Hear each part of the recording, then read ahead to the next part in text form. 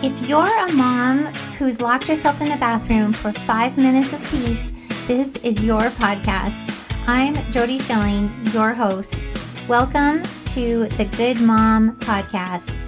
Here, we will talk about how to stop people-pleasing, how to stop doing too much for everyone else, and we'll define what a real good mom really is.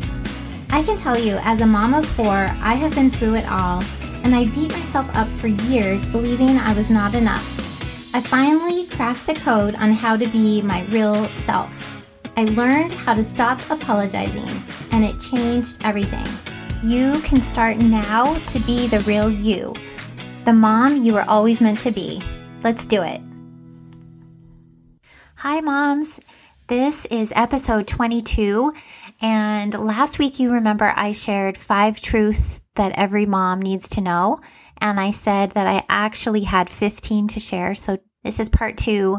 This is the next 5, and these ones are more truths that are personal truths to me that I am sharing with a little bit of vulnerability in the hopes that maybe these are issues for you sometimes as well, and by hearing me say them, they will be something you can face for yourself, or if you have.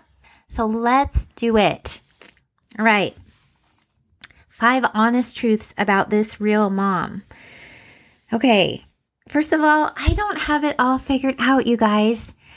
I think that sometimes with my coaching and sometimes when I share things about autism or borderline or the coaching model, I think that sometimes I may sound like I know what I'm talking about. Maybe not. But honestly, I really don't have, even though I have a lot of knowledge, I don't have it all figured out, and I still struggle, especially in terms of my own personal work to do, my own self-coaching around approval. I still have that, even though that's one of the things that has made such a difference in my life. It's not like it's solved. It's still something that I work through, and it pops up in different areas of my life. And I think it's important for us when we think about these anchor beliefs that when we can say to ourselves, we don't have it all figured out yet, and that's okay. I think it gives us permission to continue to be a lifelong learner and to be open to the idea that we may get a lot of knowledge and expertise in one particular area, and it may be really effective for a while in whatever area that is, and yet it may show up in a different area of our life. And then the application of that concept is going to be different. It's going to go to a deeper level. It's going to sometimes maybe cause us to challenge what we originally learned about that concept.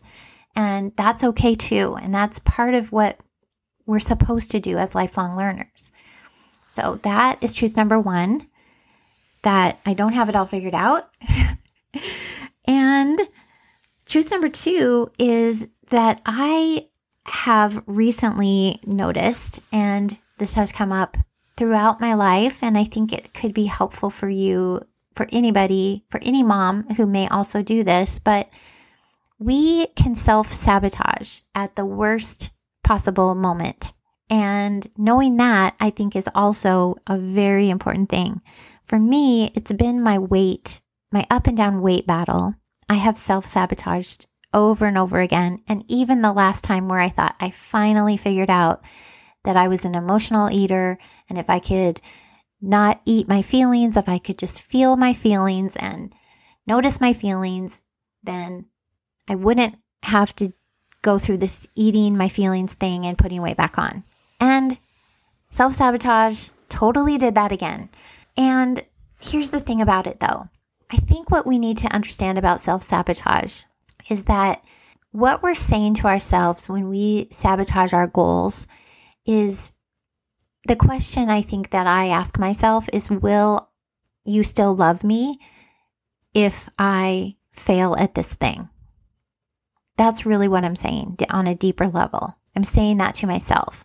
So with my weight, if I put my weight back on, will I shame myself and give up on myself and basically hate on myself? Or if I put my weight back on, will I still love myself? And that's a pretty big deal. And there's other examples I can give you besides weight, but I think that understanding that that's really what we're trying to do to ourselves is we're trying to hold this kind of conditional love out there. It's really what it is, right? It's like, will you still love me if? And I think the answer is yes. I will still love you if you put your weight on. And I think that was the most recent lesson that I had to learn myself. I had to prove to myself, I should say. So yes, I'm up on my weight and I'm at a size that isn't the size I want to be. It's not the size that feels good to me in terms of just physically when I get up in the morning and I get dressed and if I want to go on a run, my body isn't where I want it to be right now in terms of its health and its size. And that's okay. And I love myself. And that's so, so different than all the other times where I hated on myself. And again, we'll go back to truth number 1 here. I don't have it all figured out. And maybe when I think that this is really the last time I'm learning this lesson, maybe it isn't. And I'm open to that too. But the idea that we can self-sabotage is something to be onto ourselves about. We really need to take a look at those times and those places when we do that. And I have another quick one to share with you real quick that's just so interesting. But I recently had an opportunity to take a dream job in the last year. It was a job that I was so excited about applying for. And this is the crazy thing that I did. This was a self-sabotage move that was so fascinating. But when I was going to apply for it, I had to update my resume. And so I was in this really panicky energy about getting my application in. And I pulled it up and I was looking at how to freshen your resume or update your resume and, how to get noticed. So I had one document up on how to get noticed and how to update. And I had my resume and I went in and I was in this frantic energy and I left out a very important part of my job title. And I did it, honestly, I feel like as I think back on it, I feel like I really did it as a self-sabotage move. But at the time it was more subconscious. I didn't consciously leave the words out of my title, but when I turned that in and then I went back and read it, it was like I knew that I did that. It was so weird. It was so crazy. Anyway, I got all the way to the final round for this job and then I didn't get the job. And I know that it was that weird, because there was a question about, what exactly is your job title? And there was this question about it and this confusion. And I totally sabotaged that. And it's so interesting to be so close to a goal and then because again, I was telling myself, if you don't get this job, will you still love yourself? That really was the question. That's what self-sabotage is. The question was, yes, I do still love myself that I didn't get that job, but I don't want to sabotage myself when I get close to my goals anymore. I want to be aware of this. So this is why I'm sharing it. Okay, truth number 3. Here's another area where we have these rules about what makes us a good mom and what makes us a bad mom. And I think we all agree that we want to throw those labels out completely, but they're part of that narrative that is really programmed into our brains. And so I think instead of trying to just throw out these labels and say we're not going to use them, I think to be truthful, they're going to continue to come up on our feed, in our, if you will, in our brain, right? They're still going to come up. And I think for me, instead of trying to just reject good mom or bad mom, I think I'd rather just look at it and say, oh, interesting that is in my category of a good mom, and that one is in my category of a bad mom. And then I can decide if I want to not have categories at all. But I still think it's important to look at them as they come up. And one of them that's coming up for me is that I am not organized. And that goes in my story of being not a good mom. Like good moms are organized is in my rule book somewhere along the line that happened. I don't know when. And so this idea that I want to be more organized, again, the truth is for me, and I'm using organization as an example, but the truth number 3 is that we have rules about good mom and bad mom that we can challenge. That's the real rule. The example I'll share with you is mine about organization. So for me, I judge myself really hard about this skill deficit that I have. And it really is a story that's even a story too, to say that I have a skill deficit as in being organized, because I could give just as much evidence that I'm very organized, but my brain wants to give me this evidence that I'm not, and that means something bad. And this is how I like to think about it. And I hope that this will be helpful for you if you have some of these rules like this also. But as far as organizing goes, I love the effects of being organized. I love to walk into my office and know where everything is and have, my journals all in order and my office supplies ready and just my whole office just set up and ready to go. And I love the same thing in my pantry when everything's nicely organized and easy to see and find. And I love the feeling when my garage gets cleaned. Like in any example of having an organized space, I get a definite, I don't know what the hormone would be, dopamine. I mean, I love that. It's so fascinating that it's not enough to motivate me to keep things organized. This is such an interesting thing, right? So my thought about it is that I love the effects of being organized, and I want to be a person who maintains, and I'm getting better. It's a skill that I can develop more and I'm getting better at. And those are the thoughts that serve me as far as organization goes. But that doesn't mean that if I'm not organized, I'm a bad mom or I need to shame myself or feel bad about it. So you see the difference? It's like, I think part of it is owning that it's a skill I'm still working on and being truthful about that. And the other part is recognizing how the effects of it are not only just because I feel better about it, they help me show up in the way that I want to show up. So there's some truth about the idea of being, for example, people who are organized are professional and they're people that I like to engage with. And they're also, I feel like they're effective. They use their time well, and that allows for a better, gives more time for better connections and relationships. And so I see all the benefits of how being organized and being skilled at being organized is going to improve my life and the lives of the people I work with. So for all of those reasons, I want to do it and I want to get better at it.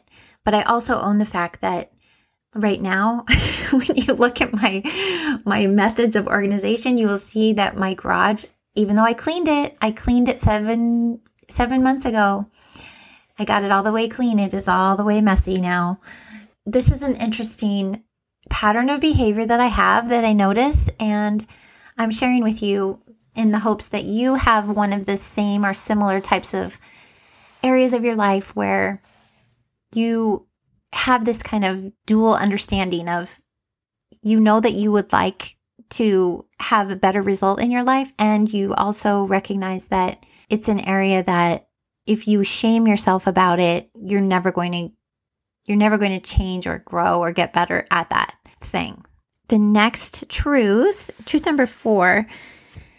Okay, I really like this one. I hope this one really can help a lot of you, because for many of us moms all of us that have kids going through things and we've made that mean that it's our fault or it's our responsibility or, that whole story that we've talked about.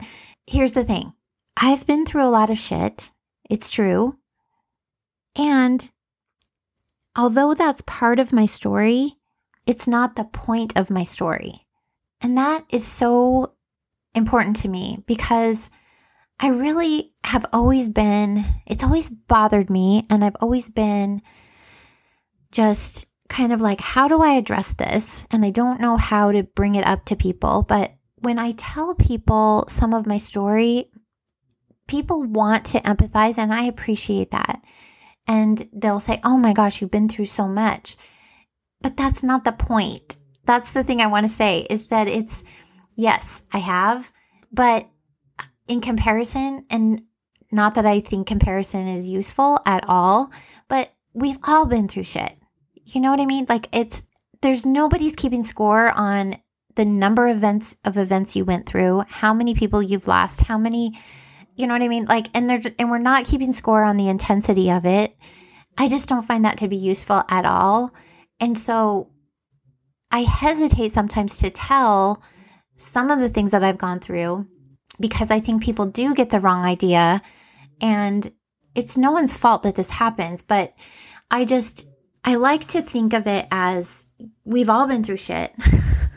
We're all going to continue to go through shit. And that is not the point. The point is, like, if we take one of these events that I've been through, for me, the point of like losing my sister, we can take as an example. I don't want to tell you about when I got the phone call and how much guilt I felt because we weren't close at the time.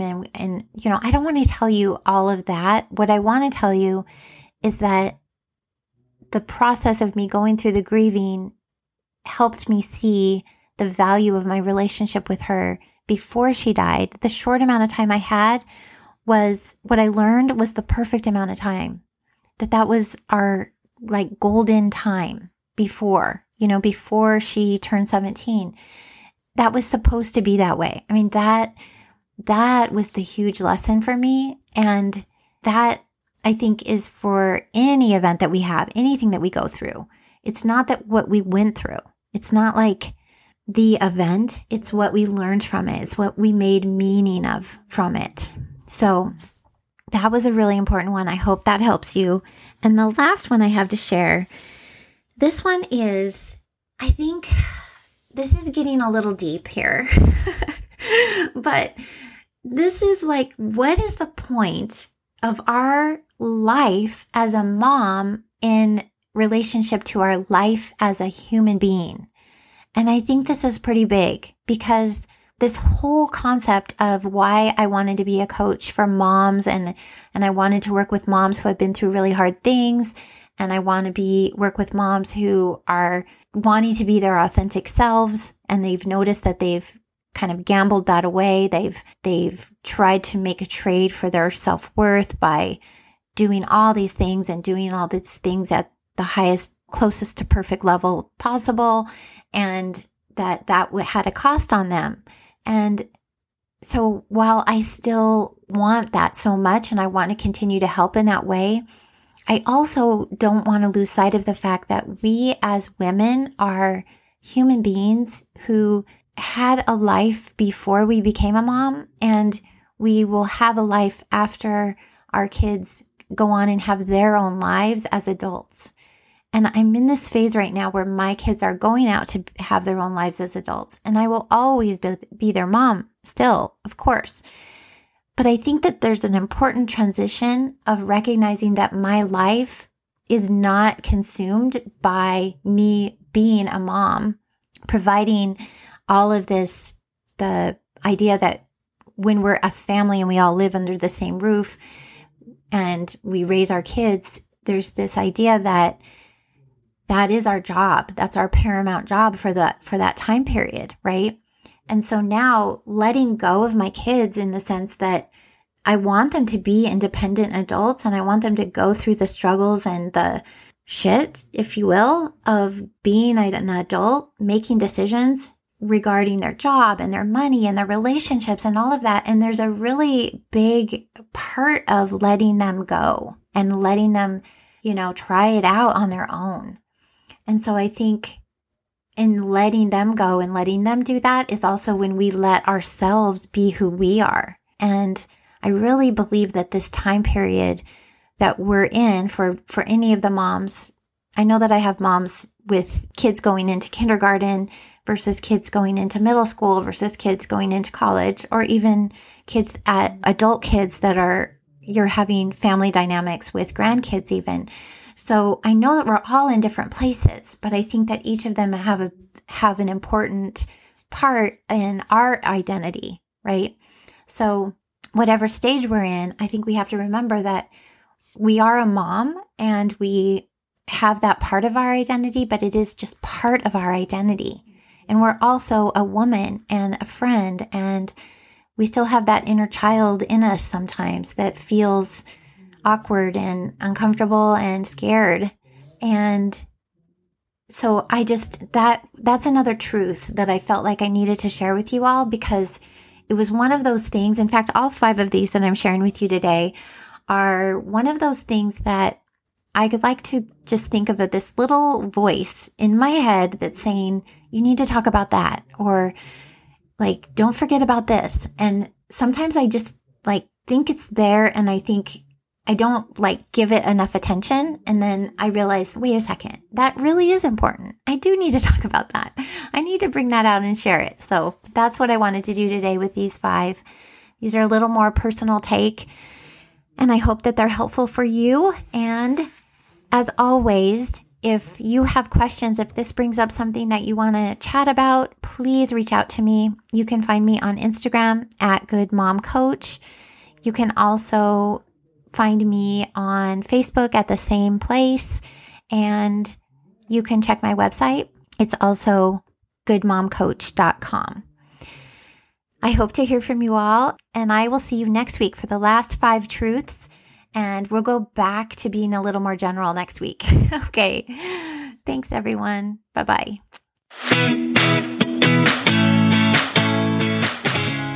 If you like this podcast, please rate and review so we can spread the word to other moms who are going through the same thing. You can also find me over on Instagram. You'll find links to my website there, information about my coaching program, and free resources. Thank you again for joining me. Have a great week, and please rate and review.